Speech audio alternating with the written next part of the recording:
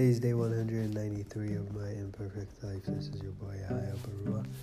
This is going to be a short one, but I just wanted to say thank you for keeping up with my imperfect life. And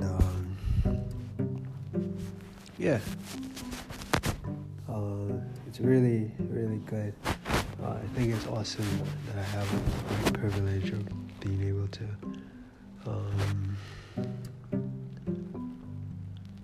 just share my thoughts with you guys.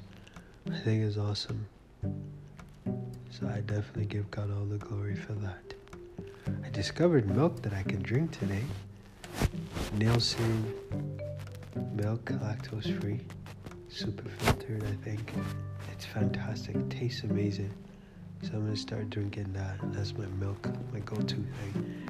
I haven't had milk in years. I think well over 4 years now. Well over 3 years for sure. I haven't had milk in a really long time. Except today. So I'm grateful. And I'm talking like milk. And I'm not referring to evaporated milk or whatever. So the canned milk. Anyways, I know that the best is yet to come. To a possible.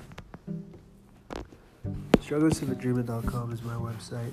If you want something inspirational to read, then I invite you to read my book. God bless you, and may all of your dreams come true. And remember, you matter.